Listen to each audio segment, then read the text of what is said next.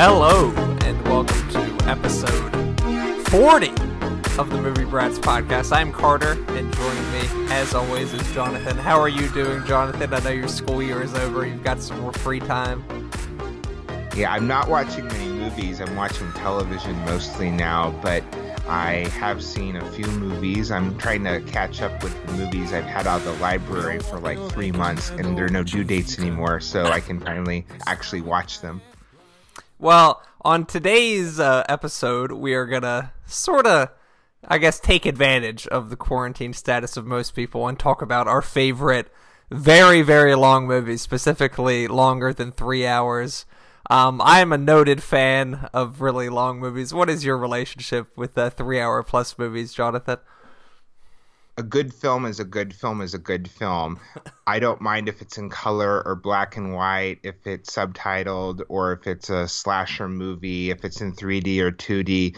I've seen films, like we're going to talk about, a number of them that are over 3 hours long that are amazing and engrossing. And then I've seen films that are 88 minutes and they seem endless. You know, it depends on how the film pulls off its running time. There are certainly films that are way too long.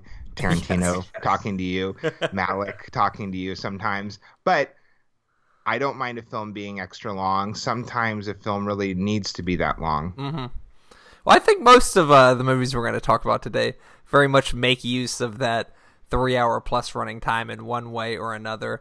Why don't you get us started with your first one you want to talk about?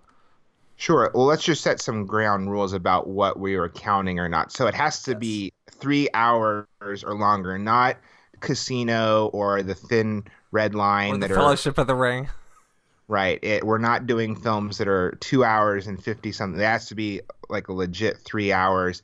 And we're not including director's cuts or television work, such as Scenes from a Marriage or Too Old to Die Young or Twin Peaks: The Return. Band of Brothers. Right. And so I guess I'll start out with one that's literally right at 3 hours. It's not on Blu-ray in the US, but I have a German Blu-ray of it, and the time code on it is 3 hours, like in 0 seconds. So wow. It just under the wire counts. It is David Lynch's Inland Empire, which is his most recent theatrical feature film. It came out in 2006. Yeah, he hasn't had a film since then. I mean, he's had his 18-hour opus of Twin Peaks: The Return, but he hasn't had a theatrical feature film since that. And I think it's amazing. It is probably his most Lynchian film, most uncompromising film since Eraserhead, if you're not counting Twin Peaks: Return, because that's pure Lynch too. It was the follow-up to Mulholland Drive, right? Right. You could consider this kind of a trifecta with Lost Highway, Mulholland Drive, and Inland Empire.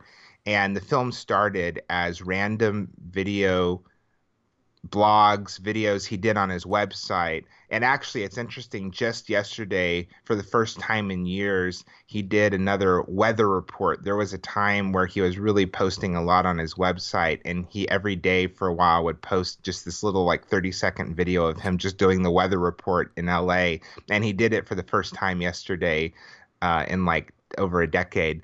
But the movie started out with just these random scenes that he filmed for his website, such as rabbits, where you had people like Naomi Watts voicing these rabbits in this faux television sitcom where it's like they have these mascots, these people in rabbit suits, and they're sitting in a set like the Honeymooners, and then there'll just be random laugh tracks put in.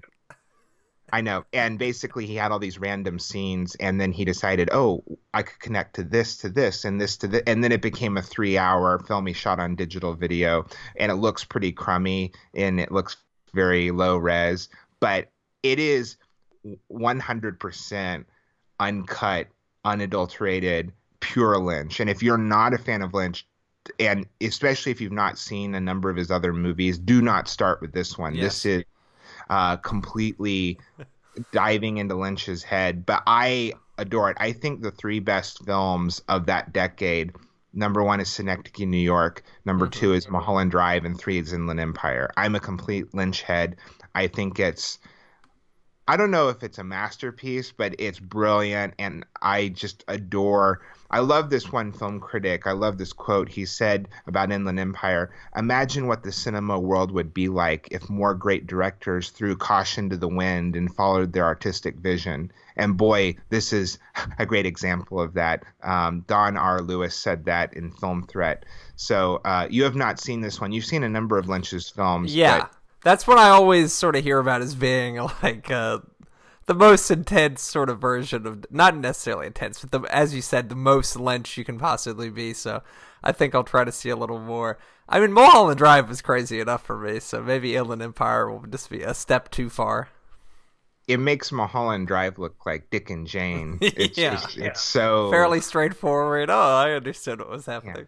it's one of those films. I feel like we say this about every film on every episode, but it really should be seen on the biggest screen possible, and certainly with all of Lynch's films, see it with surround sound, and you gotta crank that sound up so you're feeling it in your gut, like in your colon, the vibrations, the subwoofer.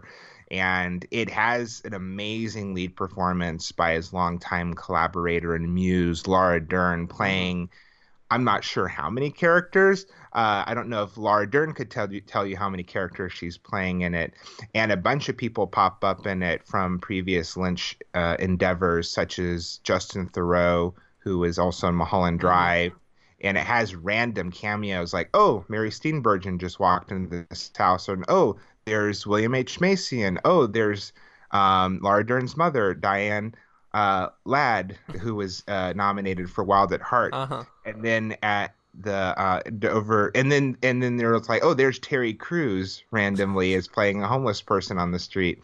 So it's fun to catch all these cameos in the film. But I highly recommend you see at least, 3 or 4 of Lynch's films. Do not start with Inland Empire. But if you are someone that Mulholland Drive, Twin Peaks, Eraserhead, if you've responded to those and you're really wanting to dive deep into Lynch's head, I recommend his 2006 film Inland Empire, which I truly think is one of the best films of that decade. Well, I will go from your sort of unconventional, not normal cinema pick to just about as conventional as you could possibly be in cinema. What I think is the ultimate 3-hour-plus movie, Lawrence of Arabia from 1962, directed by David Lean, coming in at a whopping 222 minutes, around 3 hours and 40 minutes. This is what you got to strap in for. I love a movie with an intermission. This one very much earns its intermission. It comes in about 2 hours through it. And after the intermission's over and you get what I think is the best scene of the movie with this sort of guerrilla raid on a train, you're just like, I'm really watching something special. This was a movie I saw pretty early. I think it was 15 or 16 when I first watched it, and watched it multiple times before I saw it in a movie theater and really came to appreciate Lawrence of Arabia for all of its glory. This is one you've seen, right? Yes, I've only seen it once. I've not seen it in a theater. I've not seen all of David Lean's films, but it's like a textbook example of how It's to epic. do that. Epic. Right. And it's also the great example of having the grand scale mixed with the intimate character study. That's, you have the match blowing out and then one of the greatest cuts to the giant expanse of the desert. Over the desert, the red sun rising over the desert. Right. And I mean, Peter O'Toole, arguably his best performance ever, his most iconic one probably. Yes. And well, yeah, like you said, it's a great mix of the intimate with the epic. I mean, I think that if a movie's going to be over 3 hours long, it needs to sort of earn it. It's not just going to be a long movie for the sake of being a long movie. This covers a pretty epic sort of thrust. It's World War I, the sort of forgotten theater of the Arab Peninsula and British involvement of that. And a lot of people would say that it's sort of like an imperialist, some would say sort of anti-Muslim sort of movie, but it also has very mixed views towards empire and the impact of empire and stuff like that. But as far as the intimate and the epic goes, most sort of epic movies you see as like containing big scope, a lot of different things, but more than anything, this is a character study. and gets you really into the head of T.E. Lawrence and his sort of god complex and thinking he's the savior of Britain. And it really sort of investigates the whole white savior trope that a lot of epic movies like Dances with Wolves and other ones can fall into. But this is much more thoughtful than I think most people give it credit for. On its surface, it's just a classic sort of British propaganda piece, but I think it investigates the role of empire and the role of Britain specifically as an empire much more thoughtfully than one would think just seeing it on its surface level. But Lawrence of Arabia, it has an argument for being my favorite movie of all time. For me, it's the ultimate epic. It's on TCM all the time. I can't believe you haven't watched it more than once. It's on TCM like literally every month. I think it's one of those films that I don't want to rewatch it until I could see it in the theater. Like, that makes sense. Yeah, and I think that it's one that I think they played not that long ago. It's one of those Fathom events, like they re-released films. What year did it come out? 64? 62. 62, yeah. It won Best Picture, won a bunch of Oscars. Yeah, so I watched it in theaters for its 50th anniversary in 2012. So maybe for 60 years when theaters are reopened in 2022, people will be able to see it. But it's really one that you can't describe what it looks like on the big screen until you actually see it. Like there's this one scene where we get just the Suez Canal's in Egypt, obviously, and is in the desert. And Lawrence and his friend are just like walking through the desert, and all of a sudden they see the giant top of it, like a steamship, just incongruously floating through the desert. And it's just one of the more incredible images you could see on a big movie screen. And there are just so many other moments like that. Lawrence of Arabia is, for me, the quintessential 3-hour plus epic movie. And obviously not all 3-hour plus movies need to be epic. I think there are some in your list that sort of are anti-epic for a purpose. But yeah, Lawrence of Arabia is the first sort of 3-hour plus movie that I would talk about.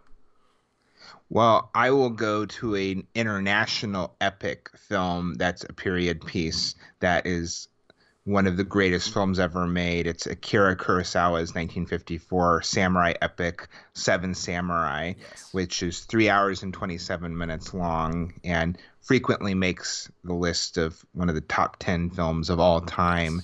And it is, I've never had the desire to make films, and this is an example of a film where I watch it and go, oh, there's no reason to try making a film. Like that, it is so high up there on the pedestal of like just incredible works of art. Yes. And it's also one of the great examples to me of a film being, it is a great work of art, but it's also incredibly entertaining. And that running time flies by. It really does.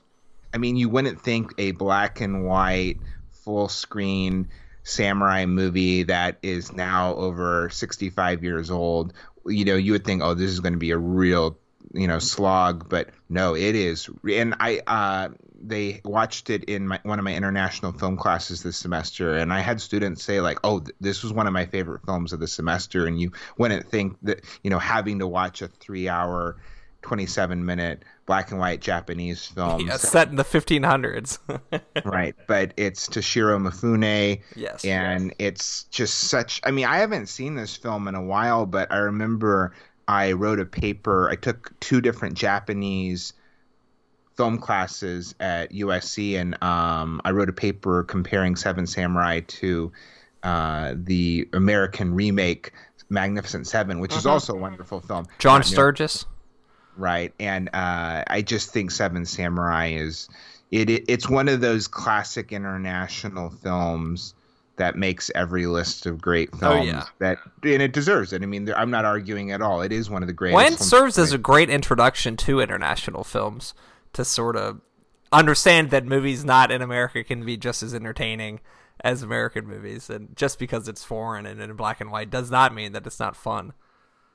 And even though you wouldn't necessarily think of it as a great action film in the spirit of James Bond and Indiana Jones and Mad Max and John Woo, like it technically is kind of an action adventure film. And boy, is it just... Well, the second half is like relentless with the action when the band of roving bandits actually attacks the town that the Seven Samurai are meant to protect. It's just like an hour plus of like incredible intense action with like stakes that are very well laid out. And Kurosawa is one of the great masters of staging and editing battle scenes and choreography of fighting. It's just you're just so he's so commanding as a filmmaker, and it's also an example of the epic with the intimate, because you have these incredible fight scenes, but you're always focused on the characters. It's not just this amorphous, like, oh, there's all these figures and it's just pointless violence. Like, you build up to the fighting that happens, and it means more because you've spent all this time. It's a film that earns its running time because it really builds a connection with the audience with these characters. Yeah, and like some characters don't make it all the way to the end, and you really understand the impact of every major character's death, and it hits you in a way that a movie with a shorter running time just it can't have the same sort of emotional impact, because you feel like you've lived like a half a lifetime with these people. Right. If you don't want to quite go into one that's this long to begin with, Rashomon's only 88 minutes. It's, less than half. But Seven Samurai is one of the great films to introduce people to classic international cinema. Oh, definitely. I will go from yours. My last one, Lawrence of Arabia, and then Seven Samurai, are nice sort of psychological studies of their main characters. My next one sort of uses its main character as a statue in which to place a pretty object and sort of examine the rest of the world. It is Barry Lyndon, directed by Stanley Kubrick, from 1975, coming in at 187 minutes, 3 hours and 17 minutes. This is another one that I saw in a theater and very much felt rewarded from the experience. Really long movies just hit different in a theater. When you're at home, there's so many things to distract you that a lot of times it can become a slog and get very boring. But when you see a really long movie in a theater, you're just locked in. And this movie, like from the start, I've seen it a number of times. This is one I think you've seen a number of times too, right? We saw it in NYU together, didn't we? Yeah, I saw it. I think I've seen it 3 times. It was the last Kubrick film I saw. It was of those. It's one of those times where I was waiting to see it because when I saw it, there would be no more Kubrick films for me to see, and I wanted to keep one I hadn't seen, and so I actually read the novel first, which I think one of the things that people make a mistake with Barry Lyndon is that they think it's this just really slow, boring, like just dull period piece costume series of paintings one after another. I know, but it's really funny. It's really funny. And if you read the novel, you get that too. I mean, if you're really paying attention, it's an unreliable narrator. It's like it would be a super, super long double feature, but with Lolita, it's a great example of like unreliable narrator where Barry Lyndon's not as bad as James Also, Mason. Is it a first-person narrator in the novel, or is it a third-person omniscient, sort of like it is in the movie? It's like in the film. Okay. And I made this really weird comparison when I was reading the novel. It reminded me of Lena Dunham's TV show Girls, where you're so kind of disgusted and off-put by their behavior and decisions, and you're like, oh my gosh, because Barry Lyndon's a con artist. I mean, yes. He's a grifter. He's a despicable person. I know, and I'm not saying that all the characters on Girls are like horrible people in the same like criminal way, but you're just so kind of you get so irritated by them. But it's so funny though. You're so pulled into their lives. But Barry Lyndon, it might be the most gorgeous film ever made. Yeah. It's like way up there. And I saw it for the first time with a friend on Blu-ray after I read the novel. And it was the last Kubrick film I had seen. And then I saw it at NYU. And then I saw it on 35 millimeter in Texas when I was seeing 3 of the filming locations from the Texas Chainsaw Massacre. I took, that shows you how eclectic I am. Sojourn to see Barry Lyndon. I know. And I went with one of my really frat buddies. I was mentioning before that one of the films I'm not putting on the list, one of the other things we were going to do is not go into ones that we had talked about before. And Blue is the Warmest Color is one of my favorite 3-hour movies. I went to see that with my really frat boy friend, Blue is the Warmest Color, and Barry Lyndon. Like, I always got him to see things that probably he would have never seen. But yeah, it's stunning. And yeah, I mean, what do you like about it so much? I mean, well, it just combines so many different things. Like, the beginning is sort of like a picaresque novel in the vein of like a Huck Finn sort of character, where he's just going from bad situation to bad situation and finding his way out of it. And then it sort of changes to the second half into like an interior drama where just every frame is so gorgeously constructed, and you're just sort of invested in the stakes of this dynastic sort of situation with him and his stepson. But I mean, there's just so much to it. It's very funny. It's got really like well staged action, not action, but like war epic set pieces. You get, I'm not even sure what war we're seeing, but it's some battle between like Germans and English. But you get some nice sort of epic stuff like you get from Lawrence of Arabia. You get some. It's also got some like the best natural lighting photography I've ever seen. There's so many like scenes where they're playing poker at night inside of these like beautiful like Baroque private residences, and you just see these candelabras lighting up people's faces while they're playing cards, and it's just so beautiful. But it's got, you know, those long sort of not stagnant, but not a whole lot happening, where you just sort of admire its like beauty and the picturesque nature of the movie. And then it's got some like sort of funny stuff and some lowbrow stuff, especially at the beginning. It's just such a great mix. And I don't know, for some reason I feel like it doesn't take itself too seriously, even though it's a very serious movie. Do you know what I mean by that? Well, it has a sense of humor, and I think that's the thing. That's something that people get wrong about it, or especially people that haven't seen it. They think it's going to be just this absolute slog. I mean, and you have to be in the mood for it. I mean, it is a 3-hour plus period piece costume drama that's very stately, and but it's also very funny. It's and I think a very modern approach to the costume drama. And I think, too, that it's interesting, the casting of Ryan O'Neal. Yes. And I remember one of the Hollywood Reporter roundtables with directors that they do each year. It was Steve McQueen and Alexander Payne, Jason Reitman. And the moderator was asking them about what does a director do? Like what are the different types of directors? There are ones that are really good technicians. There's ones that are really great with actors. And the interviewer was saying that he thought Kubrick was a brilliant technician, but he didn't always get the greatest performances out of his actors. And he said, for example, that Ryan O'Neal is horribly miscast in Barry Lyndon. And Alexander Payne goes, I disagree. And Steve McQueen goes, no, he's beautiful. He is Barry Lyndon. You're completely wrong. And Jason Reitman says the fact that he is kind of miscast makes him perfectly cast, because he is a guy who's a con artist who is, working his way into this, polite society, this, and isn't really that smart or that deserving of his success, but he's just in the right place at the right time and does the right thing.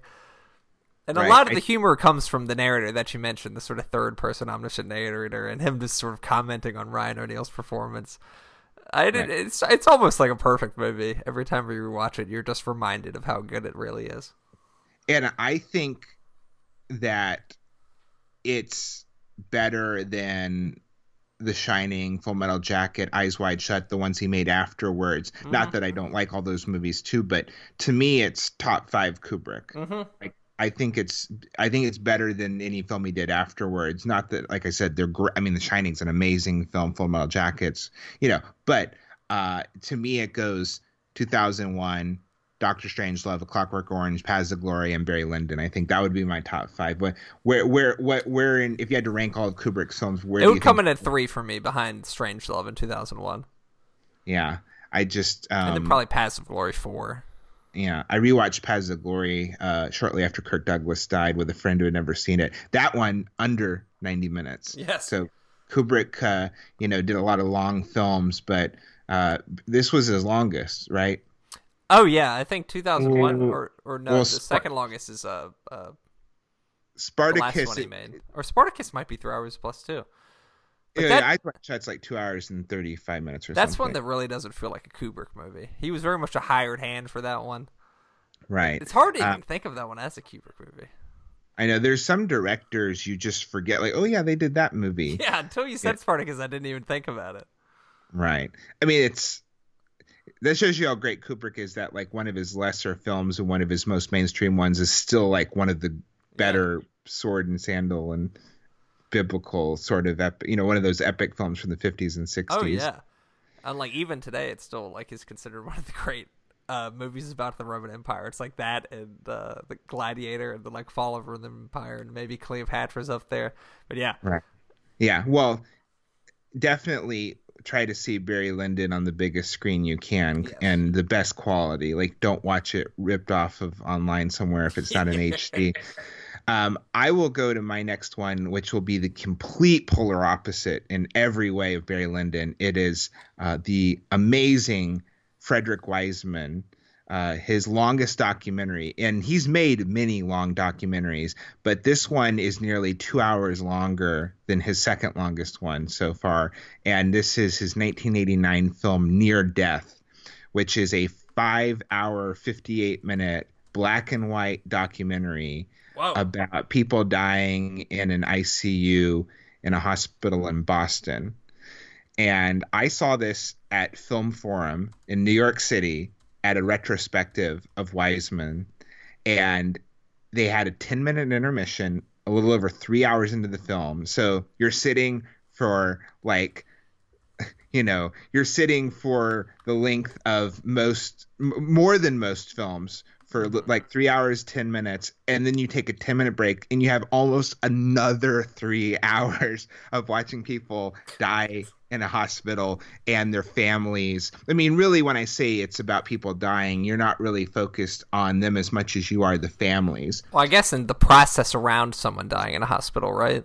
Right. And I don't know how much you've had to deal with that, but my father just a few days ago died 12 years ago of cancer when he was only 59. And that movie so captures what that experience is like, where you're sitting and having these long conversations with a doctor about if he improves this much, if this happens, this will be our course of action. If he regresses and this happens, this is what we'll do. And you'll watch 10, 15-minute scenes of a doctor just very methodically and compassionately, but in a very straightforward, honest way, let the families know what will need to be done and what the course of action. And it's an amazing film. I mean, more than any film I think on these lists, you really got to be in the mood for it. And also, I think that we agree with all of these movies that you shouldn't watch them unless you're going to watch them all in one sitting. Yes. And Near Death is a movie that you really need to see it in one sitting because you've defeated the purpose. If you're like, oh, I'm going to break it up into 3 2-hour chunks, it's like, no, like you have to suffer like those families do. Like, that's the point of the film. And Frederick Wiseman is 90 years old. He turned 90 on January 1st, and he's still making films. He has one that's in production on IMDb, and he is arguably the greatest living documentary filmmaker. He's most famous for his film Titicaca Follies. His first 2 films are under 90 minutes. I mean, he made a number of films that are normal, quote unquote, normal length, average length, but he's made a number, especially in recent years, that are 3 hour plus. He did one called Ex Libris, the New York Public Library, which is about 3 hours and 15 minutes. He did one that's right around that length in Jackson Heights. And the movies, what he does, he's very much of a cinema verite style. All of his films, he's been making them for over 50 years. There's no narration. There's no title cards. There's no direct interviews. There's no talking head interviews. He doesn't like this term, and I think it's kind of, belittling it, but it is like fly on the wall. Like he just puts a camera there and he films it, and you get these really long scenes. And what is brilliant is the way he edits them, is that it feels very much like you're just watching uninterrupted life. But it's the way he edits the films together, and not like he's cutting within a scene, but how he takes these big chunks of time and how he edits them together. He's talked in interviews about how documentaries, especially his films, they work on two levels. There's the literal of like you're watching this thing happen on screen, like a board meeting, or you're watching someone having a lunch in the hospital. And then you have the level above it where it's like this is like the metaphor, this is the meaning of this, putting these scenes together, or the overarching meaning of the film. So that's what he does with his films. You have a very engrossing capturing of real life, but then you have him creating a narrative overarching the entire film. So all of his films are on Kanopy, which a lot of libraries have for free if you have a membership to a local library, public library. And you know, you don't have an excuse now not to spend nearly 6 hours watching Near Death. I wouldn't, like with Inland Empire, I would not recommend starting with Near Death. But I was just say I did see it, like I said, at Film Forum. I had a friend who we went to NYU with, who I helped move from one apartment to another one in New York City. And I spent the entire day, you know, it was like really exhausting. And he's the deal I made with him beforehand. I said, I'll do this. I'll help you move. I'll spend the whole day with you if you go see Near Death with me in theaters. And he agreed to do it. And so I was very happy. Would have found someone else to help me move. No, it's a masterful film. Yeah. It's just sort of the insight it gives you into like normal human behavior, and just sort of a side of humanity you wouldn't see in most movies that makes it so interesting, I guess. And well, the thing that Wiseman does in all of his films, it shows the inner workings of different institutions: the New York Public Library, boxing gym in Texas, an Aspen ski resort, meatpacking plant. All these different places, you just see in every film almost, you see a meeting. You have board meetings. You have meetings with the doctors and nurses. You see people talking and going about their business, and it's just really fascinating seeing how different institutions operate. And there's just something really compelling about that. And in a weird way, if in your real life you were watching a board meeting, it would be so boring, but watching it filmed and you're just seeing the act of people doing their job is just really compelling. So Near Death, 1989, Frederick Wiseman, the longest movie I've ever seen in a theater. Whoa. I couldn't tell you what I think that's Lawrence of Arabia is probably the longest I've seen in the theater. But my next 3 hour plus movie I'm going to talk about is, the last few have been sort of about main central characters. This is more about an epochal sort of era of American history. It is The Right Stuff, which is based on Tom Wolfe's 1979 book of the same name, also a masterpiece. Directed by Philip Kaufman, one of the sort of great 70s, 80s American directors. This one comes in at a very slick 192 minutes. And I like I said, Lawrence of Arabia, Barry Lyndon, very much about single characters, even if they are sort of comments on the world around them. The Right Stuff focuses on the Mercury 7, the 7 military pilots who were selected to be astronauts for Project Mercury, the first astronauts in American history, and also sort of about the test pilots who inspired the space program. I like long movies that are about epic sort of subject matter. This is very sort of epic. America's fight to beat Russia to space supremacy. And this is sort of, for me, like a definitive movie on the subject. And for me, it's the best movie about space. It beats Apollo 13. It beats Interstellar, Gravity, any of the other ones you want to throw out about it. But incredible cast, incredible sort of array of subject matter. We've got Dennis Quaid in one of his early roles. We've got Ed Harris in one of his early roles as John Glenn, Scott Glenn, Sam Shepard, Lance Henriksen from Aliens. It just goes on and on. Harry Shearer and Jeff Goldblum play some pencil-pushing NASA recruiters. For me, this is like one of the best American movies ever made. I don't think that you have seen this, have you, Jonathan? No, and I've heard that, like Barry Lyndon, the movie's surprisingly funny. Yes, it is. Like one of the really long scenes that involves them sort of getting tested for the initial Mercury program has some of the funniest scenes.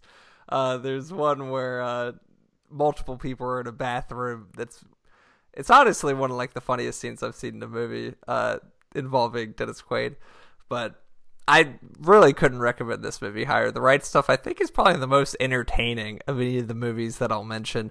Not necessarily the best, because Lawrence of Arabia, for me, is like unassailable. But The Right Stuff just moves so well, and it's a big influence on a lot of movies that came afterwards, specifically, like Gravity and Interstellar. But Philip Kaufman, I think, is a little bit of a forgotten director. He did The Unbearable Lightness of Being a little bit later. Have you seen any Philip Kaufman movies, Jonathan? He did the great 70s version of Invasion of the Body Snatchers. Yes. And if I'm not mistaken, was he one of the screenwriters on Raiders of the Lost Ark? Yeah, he was. I think he might contributed to the story.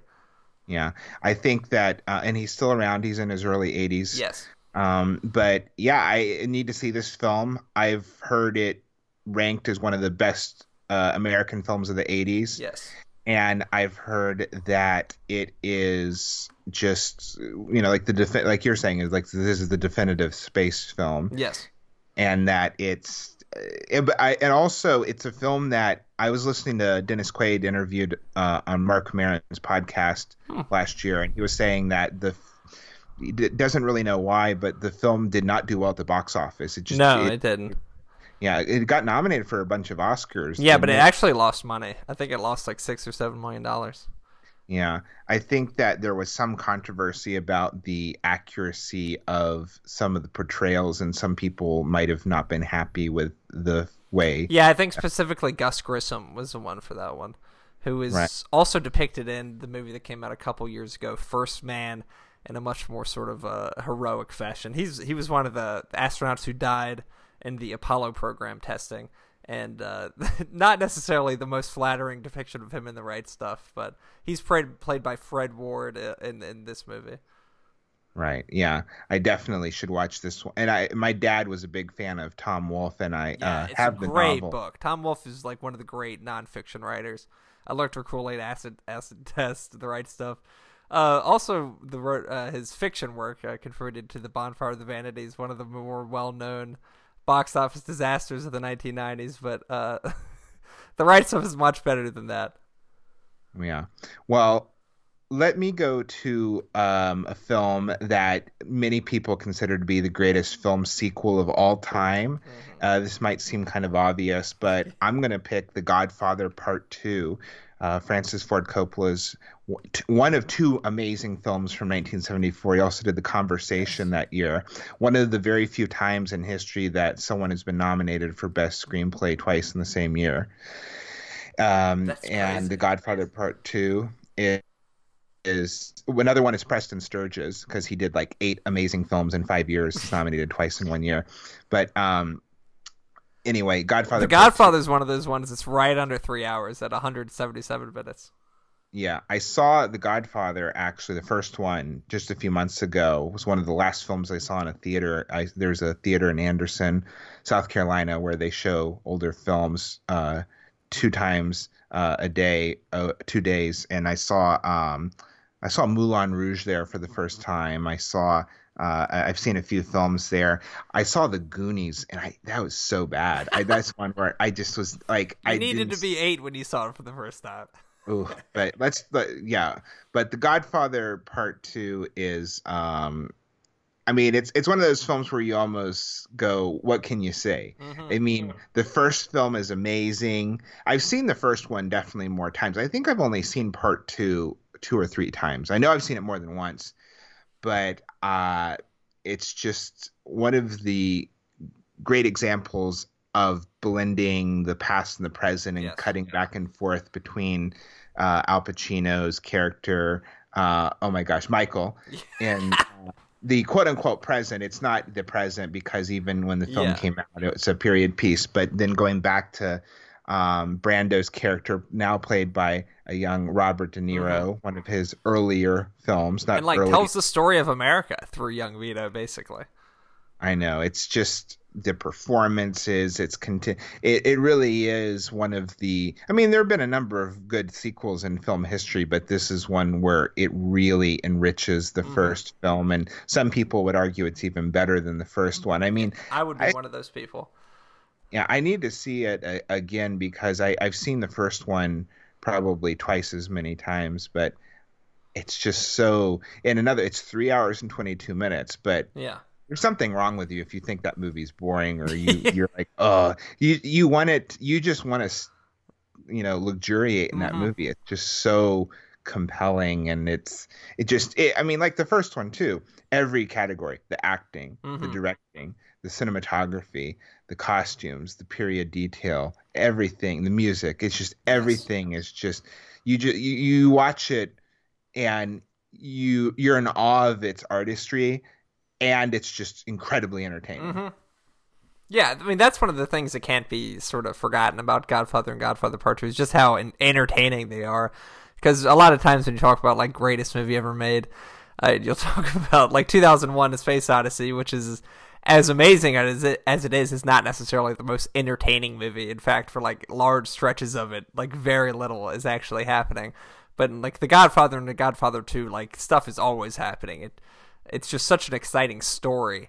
And I mean, beyond what it is like a movie with cinematography and all the other elements of film and cinema. It is a really, really compelling story, both of them, with like fathers and sons and like the meaning of what it is to be an American and what America should represent. It really like just goes for it. Godfather Part 2 and cranks up everything that makes The Godfather good and just like turns it up to 11.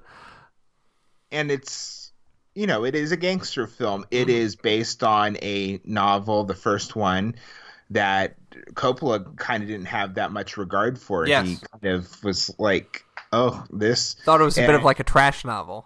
Yeah, I mean, he talked about there's this giant section of the novel that's about gynecological issues and a woman, having issues in that department, and he just cut that out. And, it's that's why the film is so entertaining, is that at its heart, it's this kind of, it's a movie that back in the day could have been an 85-minute B gangster film, or it could have been a movie serial, but it's just so rich. It's just such a visually rich film, character rich, everything about it. And every performance is incredible. Notably, Al Pacino at the center as Michael and Robert De Niro as Vito are just like, for me, it's probably like the two best performances of each of their careers, and we got to see him be on screen together for the first time in Heat, like 20 years after that, and then last year in The Irishman.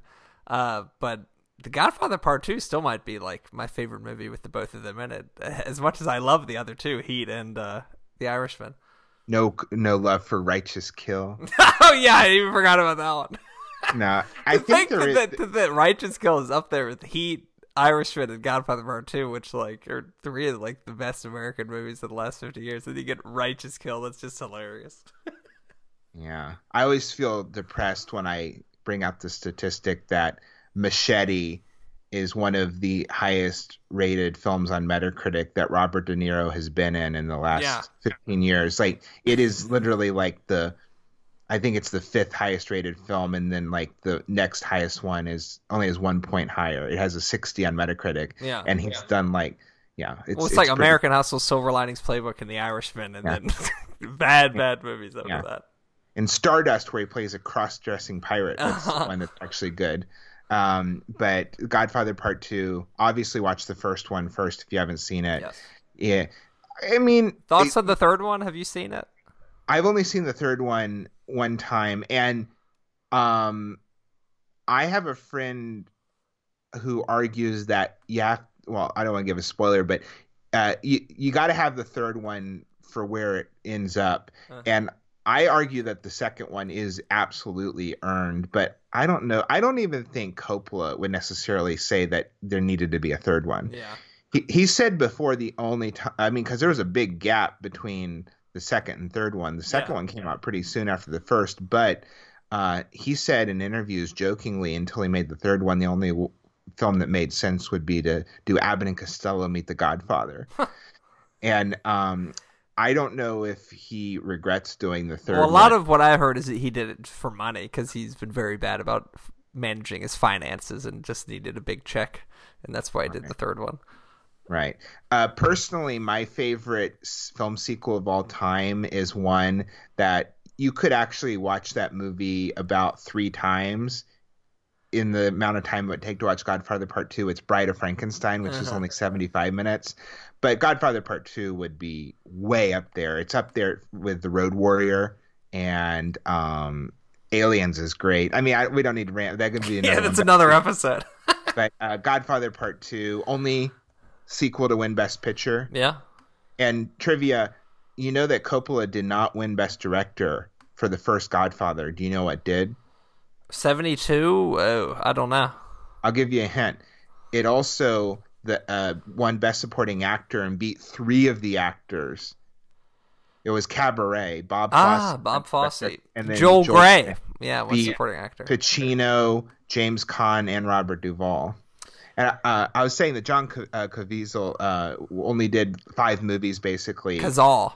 Yeah, because his 5 of the greatest films of that era. You did Godfather 1 and 2, The Deer Hunter, Dog Day Afternoon, and The Conversation, right? Yeah. Those are the 5, yeah. And he died real young, dated Meryl Streep. He's also great. Anyway, there's so much to say about Godfather Part 2, but so much has been said about it for, over 45 years. Truly one of the best movies ever made, as far as when's the last time you've seen any of them? Oh, I watched it the day after Christmas last year. Yeah. Godfather Part 2. I should rewatch Part 2 sometime because I saw the first one in a theater recently. So not too recently, obviously, but earlier. I watch one of them like at least every year. I feel like not the third one. I haven't seen the third one in a little while. Yeah. Have you seen the third one more than once? No. Yeah. I mean, Sofia Coppola, great filmmaker, not a great actress. Yeah. No. She's in all 3 of them. Do you know that? That's trivia. Well, I know she plays one of the babies that gets baptized in the first one, and then the second I can't remember who she is. I know, I can't remember, but I know that I remember I was doing the female director's class. Well, Coppola always wanted to give his family members key roles in his movies. Talia Shire. Nicolas Cage. Yes. One of his first film credits is Peggy Sue Got Married. Mm-hmm. So my next one, all of mine are very, very conventional picks, and all of mine are epic movies that earned the 3-hour plus one, but this one I feel like is the most epic, and just like its scope, and it's seeking to achieve it. Like Lawrence of Arabia for me is like the ultimate epic, but I don't know if it's set out to be the ultimate epic. I feel like the maker of this movie set out to make the ultimate epic. It is Richard Attenborough's Gandhi from 1982, coming in at 191 minutes. I know this movie has the most actors ever to appear in a scene in a movie where they depict Gandhi's funeral, and something like 200,000 people are in the frame at one point. So it sort of just like defines epic filmmaking on that extent, and covers such a long period of time. Even like Lawrence of Arabia is only about 3 or 4 years. Gandhi like takes the entire scope of Mohandas Gandhi's life, from him being a lawyer in South Africa all the way up to his death. It actually like starts with his death. Spoiler alert. It's not really a spoiler. Gandhi dies, everybody. He's not alive now. But well, I didn't know until I saw the film that he was assassinated. Really? Yeah. Oh man, I mean, I guess that sort of makes sense. But I mean, he is sort of one of the more famous assassinated people. Came at a very turbulent time in India's history. Was actually assassinated by a fellow Hindu who thought that he was too lenient toward Pakistan and this sort of new Muslim minority in India. But anyway, Richard Attenborough sort of... Do you think he's more well-known as a director or an actor? I think it's probably a director, right? I think if you polled most people in the world, they go, oh, he's the old guy from Jurassic Park. Yeah, that's probably true, actually. You think of him in Jurassic Park, he's also in The Great Escape. What else is he in? It just Brighton came out Rock. on Criterion Collection. Yeah, it also was pretty long. It does not make 3 hours, but if it was, that might be appearing on my list. But I think the only other film I've seen that he directed was the mixed Chaplin biopic. Oh, yeah, Jr. which is also very long. Yeah.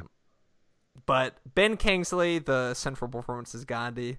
One of my favorite film performances. Ben Kingsley hasn't been in a lot of movies recently, and when he is in movies, it's usually in like bad ones. When's the last like good Ben Kingsley movie you saw? I feel like it's been a while. He was in a movie called Trans-Siberian that came out like 12 years ago now, but that's a good movie. That good He's in like Iron Man 3. Well, wasn't he? I mean, Malick cuts people out of. Wasn't he in one of Malick's films recently? Oh, I didn't know that. I think he's in Knight of Cups. Like he's like they're like. Do you know that Fabio's in that movie and Ryan O'Neal's in that movie? I didn't know that. It's like you look at the cast list and you're like, wait, the guy from Reno 911's in the film, and yeah, I did know that. Thomas Lennon. Yeah, and but Nick Offerman's in it. Ben Kingsley's he is credited in Knight of Cups, but he's always like, I don't know, he's not in as many great movies as you might expect. He's like really great in Sexy Beast. He's really good in Schindler's List and obviously Gandhi. But besides that, for like as well regarded of an actor as he is, he's in some really bad movies. Like he's in Prince of Persia and he's Ender's in a Game. Bowl movie. What is it called? You know that he does some vampire movie by that director. You know, Uwe Boll. Oh yeah, one of the worst filmmakers of all time. Yeah, but yeah, and he was in. I've heard of one of his good films. It's called House of Sand and Fog. I've heard that's a really good, heavy, depressing. Yeah, but then again, that was like 20 years ago. Have you seen Gandhi? Get back on topic. I did. Actually, I get things out of. I still get films through Netflix in the mail, and I often have them out for 5 months. And 2 films I had out last year might have been over last year. Braveheart, which is just under 3 hours, won Best Picture, and Gandhi. I wanted to watch some of the really long Best Picture winners I hadn't seen. Yeah, that was from 82, I think, is when it won Best Picture. Yeah, well, the film came out in 82, and so it must have won in 83. Yeah. And Ben Kingsley won Best Actor. Richard Attenborough won Best Director. Yeah, it's one of those biopics, big epic films. It is what it is, but it's a pretty darn good one for what it is. It's sort of like the conventional biopic. Yeah, but a very well, it's sort of like aspirational conventional biopic. Like if you make it really, really good, you can hope it'll be as good as Gandhi.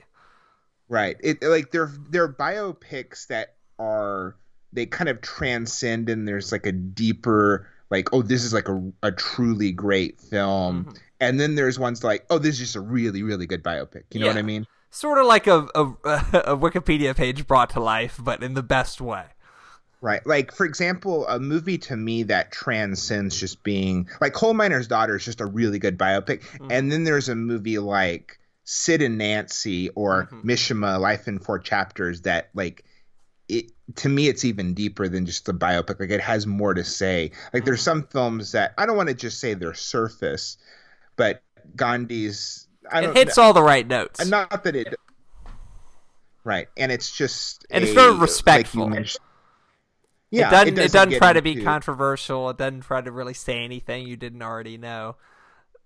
But it just prevents all of that in a really entertaining and also epic way, yeah. And you feel like you're witnessing history when you're watching Gandhi. You're like, this is epic. What I'm watching is a history-making moment. Like when he gives his speech to the Indian sort of National Congress, and it does the big sweeping shot of him at the podium and showing how large the area is. There's a lot of casts, a lot of big open spaces. And it really does like define what an epic is, an epic biopic specifically. Right. I think that it is, I'm sure the year it came out, there was films that deserved to win Best Picture more, but it's the type of movie, like, of course it was going to win Best Picture. You know what I mean? Yes. I think E.T. came out that year, and E.T. is a better film. Yeah. And probably it has a more lasting impact, but. Right. Just as random, but have you ever seen the clip? I love this clip so much. Have you ever seen the clip? This has to do with E.T. Have you ever seen the clip of an interviewer asking this really snarky question to John Cassavetes about, like, how do you keep making films in an era where there's movies like E.T. and John Cassavetes just goes, Well, E.T. is a wonderful film. It's so moving and beautiful, and he just is like he doesn't take the bait of like trying to. Trash And ET to make I some know he's independent just like movie. he's like no, it's just it's a wonderful film, and Yeah. it warms your heart because E.T. is a wonderful film. Yeah, it's But like it's about a single mother supporting her kids. What's the hate right about ET? has well another great you were saying another 3 hour plus film with Ben Kingsley, Schindler's List is Yes. a great film too. But yeah, got and won Best Picture. How many of Yes. the films we've talked about? A lot of mine have at least been nominated for Best Picture. Lawrence of Arabia won Best Picture. Gandhi won Best Picture. Godfather Part 2 won Best Picture. It Uh, was Right Stuff it nominated. was nominated, yeah. Not for best director though, was it? Or was it? Do you I know? think it was nominated for Best Director. The next one I will talk about was nominated for Best Picture, but lost to. Well, don't give it away. Let me do. Okay, so is there anything else to say about No, Gandhi? Gandhi, great quintessential epic biopic. If you haven't seen it, go see it. It's on TV a lot. It's one you don't even like. Obviously, if you see the whole movie, that's better. But it's not necessarily one you need to see the whole movie for, because I think a lot of people are sort of familiar with the arc of Gandhi's story. That it's one you can sort of pick up anywhere and get a nice sort of feel for what the whole movie is. And obviously, watching it from start to finish gets the biggest impact. But unlike a lot of movies I will say to recommend, it's not necessarily one you need to watch the whole way through. But yeah, you can pick it up wherever, and it's going to have a good impact on you as an audience member. Well, my last pick is one I insist that everyone watch in one sitting. It's a film that if you don't watch it completely without looking at your phone, and you got to turn all the lights off. You got to be in the mood to sit and watch a movie and really take it seriously, is the 1975 film by Chantal Akerman, Jean Diomène, 23 Quai du Commerce, 1080 Brussels. It is a film that a lot of film historians and critics consider to be the best film ever directed by a woman. It's a 3 hour and 21-minute film where you're watching a woman do house chores over 3 days, and in very specific, very real life way, you just see her go about her chores. You see her do dishes for about 8 straight minutes, twice in the movie.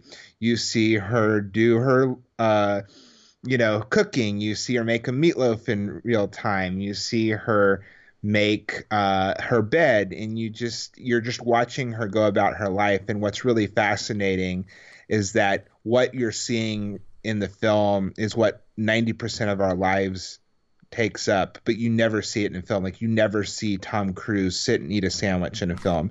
You never see Don Corleone take a bath. I mean, almost a huge chunk of what our life is what is depicted in the film. And it is quote unquote boring, but like some of Frederick Wiseman film, it's so like stripped down, and you're watching real life so focused that it becomes really fascinating. And I think it really is. It is a capital A art film, and you have to be in the mood for it. And you really need to watch it in one sitting and completely uninterrupted. But I think it's a really extraordinary work of art. And you have not seen it because you're a simpleton. No, I'm joking. Yes. I don't know. But It's one I've always heard about. I'm familiar with Chantal Akerman as a filmmaker, and this is one that's always very highly ranked on like best foreign movies ever. right. There's a website called They Shoot Pictures, Don't They? And it is the highest rated film directed by a woman. And Really? no one in the top 100. Last time they did the list that I looked when I was teaching my female directors class, in the top 150, that was the only film. I think a Claire Denis film is popped up really close to being around 140 something, but Jean Dielman's still number one. And IndieWire did a list recently of the 100 best films directed by women. It was number one. And it's just makes different use of the 3 hour plus runtime than something like The Right Stuff. yeah. That movie feels 3 hours and 21 minutes long. it really is like you see her just sit in a chair for like 4 straight minutes, just resting at one point. It's a remarkable film. And I mean, my mom always jokes that she never wants to see this movie because she said, I could just clean my own house for 3 hours, 21 minutes. Why would I want to watch someone else do it? But it makes you think about time and narrative and screen space and screen time, where in an interview, Ackerman was talking about how when you see something in a film that is 1 minute, like when you actually do it for 1 minute, it seems like 5 minutes. Oh, yeah. And, like do something for 20 seconds in a film, it seems like quote unquote a minute. But like that's what's interesting about time in film is that like you might feel like that's why in some films you say, oh, that goes on for 10 minutes and it actually lasts 3.5 minutes. Or something happens in a film, the people think that like people always say, oh, the shower scene happens in Psycho in the first half hour. No, it happens 45 minutes. And like time seems different in a film. And this film really plays with that and is really brilliant deconstruction of life and time and experience. When cinema as a medium of elapsed time, which right. A lot of works of art are not. Like you can look at a painting for as long as you want. Yeah, well, it would make a really interesting companion piece with Michael Snow's Wavelength, which would not be a horrible double feature because that movie's only like 40-something minutes. It would be like a normal double feature. Yeah. Like it would be about 4 hours, so it would be like a normal double feature length. But John Dielman is, I would say, it's the best film ever directed by a woman, and it's just a remarkable achievement. And the fact that she was in her mid-20s when she made it, she was like around the same age Orson Welles was when he made Citizen Kane and Godard when he made Breathless. She was like 24, 25. Wow. And it's just, I saw it the best way possible to see it for the first time. I saw it at the Museum of Modern Art, digital restoration with the cinematographer introducing it in person. And, you couldn't pause it. You couldn't fast forward it. You had to sit, no intermission, watch it in real time. And I think that it was funny too. You know how people are weird in New York. Like they'll come to a movie with like their shopping bags with them. And there was a woman that came in with like 5 massive shopping bags. And I'm like, is she going to do like Rocky Horror Picture Show? Is she going to like reenact the film, like peel the potatoes with her on screen? It's like, does she not know this movie is 3 hours and 21 minutes? But your ice cream is melting. I know. But like I said, it's on the Criterion Channel. So you absolutely should take the time and like I said, do not break this one up. You've defeated the purpose of the film. Both Near Death and Jean Dielman are ones you really need to watch only when you're completely rested and, going to be in the mood for, serious art. Yeah. So my final one, I'm sticking with the epic and sticking with the historical and the Oscar nominated, but switching over to one of the great egoists in the history of Hollywood, Warren Beatty. My last pick is Reds from 1981, coming in at 195 minutes, 3 hours and 15 minutes. Directed, produced, written by, and starring Warren Beatty. This is like the height of Warren Beatty and his Warren Beatty-ness. And like I was saying, I like movies that make use of its 3 hour plus and have subject matter that earns the epic sort of treatment that the film gives it. And Reds is about possibly the most significant event of the last 150 years, the Russian Revolution, and gives the sort of inside perspective on the Russian Revolution from the American writer John Reed, who is the author of the book 10 Days That Shook the World, as he was right in Moscow as the revolution happened. And Reds is sort of about his radicalization and his relationship with the writer Louise Bryant, played by Diane Keaton. And we get a great Jack Nicholson as the great American playwright Eugene O'Neill. There's just so much great historical stuff in this movie. And it sort of drags for like the first hour and a half, which is, as long as it's movie. A traditional, normal theatrical movie. But when it gets to the revolution, I wish more movie was about the revolution. It's called Reds and it's about 10 Days That Shook the World. But a good deal of it is about like Louise Bryant and John Reed's personal life, which is fine, and I enjoy watching Warren Beatty and Diane Keaton. But the real reason I watched this movie is for the Russian Revolution and for its depiction of the Russian Revolution. And it doesn't happen until like an hour 45 into the movie, but when it gets to that, oh boy, is it worth it? And just some of the most incredible epic filmmaking you'll ever see, where you see these giant crowds just storming these imperial palaces of Russia. And I don't know how much cooperation there was with the Soviet Union, but it feels very authentic and historically accurate. Have you seen Reds, Jonathan? No, I was going to say that I was listening to an interview with someone recently where they were talking about Warren Beatty has really not done that many films as a director. No, After he did Reds, he didn't direct a movie for a long time. Am I right about that? I think Bugsy, 10 years later. Okay. He might have directed, or no, it's the... he did Bulworth, which was late 90s. Yeah, and then Dick Tracy, I think, is the one he directed. I think he starred in Bugsy. Right, and I heard in an interview that he doesn't direct a movie unless he is going to get 100% creative control, because he was one of the giant movie stars that when they were shooting Bulworth, if the studio came on set, he would just stop, fold his arms, and be like, "Go away! I'm not gonna do it. I'm not gonna move." Power play from Warren. Yeah, he would I'm literally not gonna move until you get out. And that's he was like, "I'm not gonna make a movie unless you're out." And he made his Howard Hughes film, which nobody saw. I didn't see. Rules Don't Apply. Rules Don't Apply, yeah. Which I've heard people say is actually quite good. But it just seemed like a movie out of its time. It was like a movie from like the 50s. Right. Well, I Reds is also one of the few films in Oscar history to be nominated in all 4 acting categories. Yeah. I mean, it is. I mean, Jack Nicholson, I think, was nominated for supporting actor for that one. Yeah. And I don't know, Warren Beatty gets a lot of crap as an actor, but I think he's actually like legitimately great in this movie. He's much more than just like an incredibly handsome person. Famously, he is supposedly the subject of the song "You're So Vain" by Carly Simon, and I believe that to be true. And well, he's probably stooped more women on Earth than almost any other. Yeah, he's up there with like Wilt Chamberlain. Yeah. But but he is like a truly great director. Sort of a similar sort of way to Mel Gibson, who you may not like him as a human being, but he can make a great movie, and he might not even be the best actor. He might actually be a better director than actor. And Warren Beatty might be the same, although he's had some great acting performances. Hairspray. Wait, what? Splendor of the Grass. You don't like what? Oh no, sorry, not Hairspray. Yeah. What's the one? Shampoo. I remember him in Drag. Yeah, no. Sorry, you can understand the confusion of Hairspray and Shampoo. Yeah.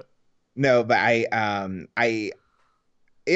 we shouldn't forget that not only did he star in a seminal movie, Bonnie and Clyde, but he was a producer on it and was a major figure in getting that film made.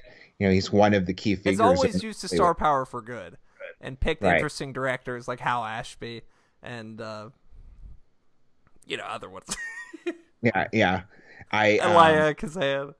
Yeah, he hasn't done much in the last no, he hasn't. 2 decades, right? Oh, he married Annette Bening, and they've had a family together.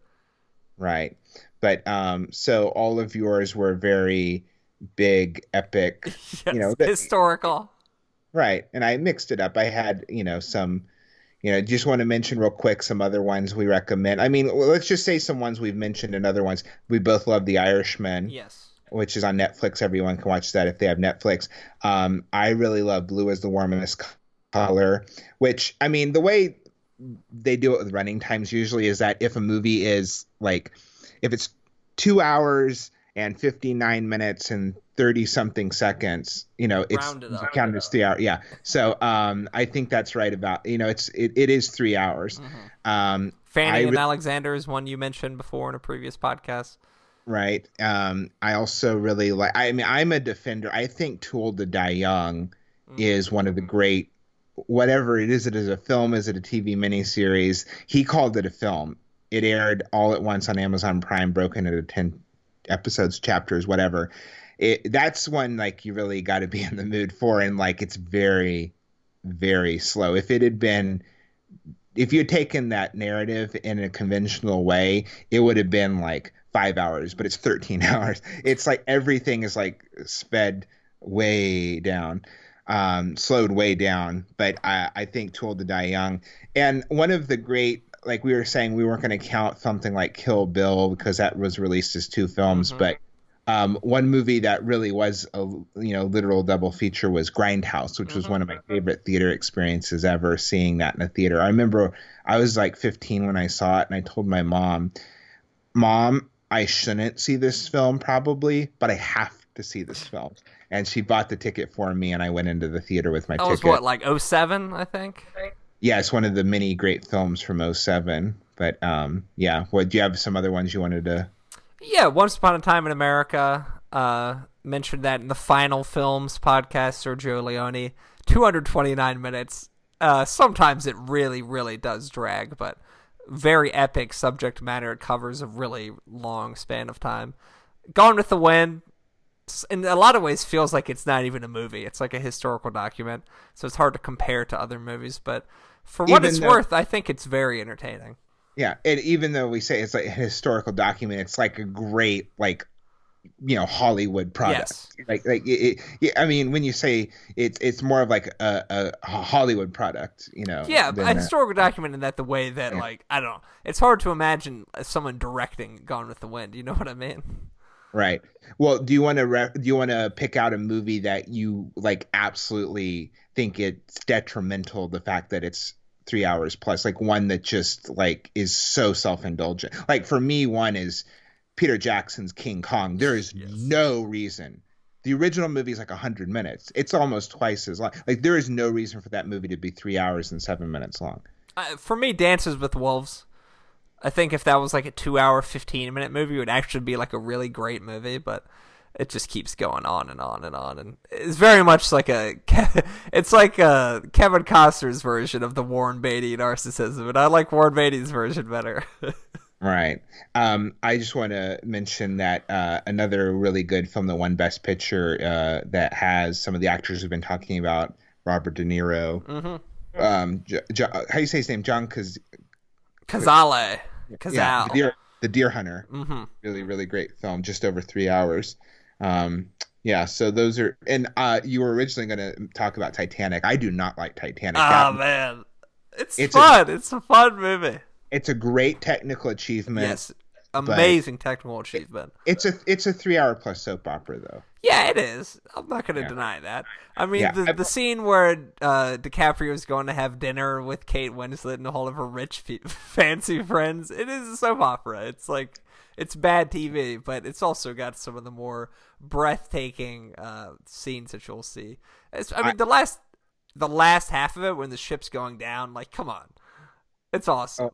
Well, I've said before, this film would never get made, but I would like the special effects and scope and the awesome technical achievement of that film, but do it like Gus Van Sant's Elephant, the movie about the school shooting. Have it be no character development. You don't get to know any people. You're just watching people die in a giant boat. It's a bunch of rich people dying on a boat, and it's like an art house film where it's like the disaster, tragedy.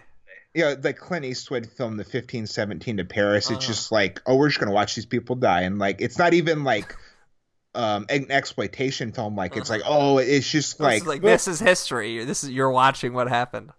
Right. But that would have never. There's no way that would ever happen. No. You don't get the beautiful "I'm king of the world." Come on, you get some nice uplifting moments. So the longest film I've ever seen technically is O.J. Made in America, which premiered at Sundance, played theatrically, was nominated and won Best Documentary at the Oscars. It's 7 hours and 47 minutes. What is the longest film you've ever seen? The longest movie I've seen, I did not see it in theaters, but I saw it on DVD in the comfort of my own home. The Best of Youth, coming in at 366 minutes. It's an Italian epic that follows an Italian family. Have you seen O.J. Made in America? Not the whole thing, actually. Okay. But how long is that one, the one you were saying? The Best of Youth is about 6 hours and 15 minutes. Okay. Yeah, it's very long. Right. Who directed that?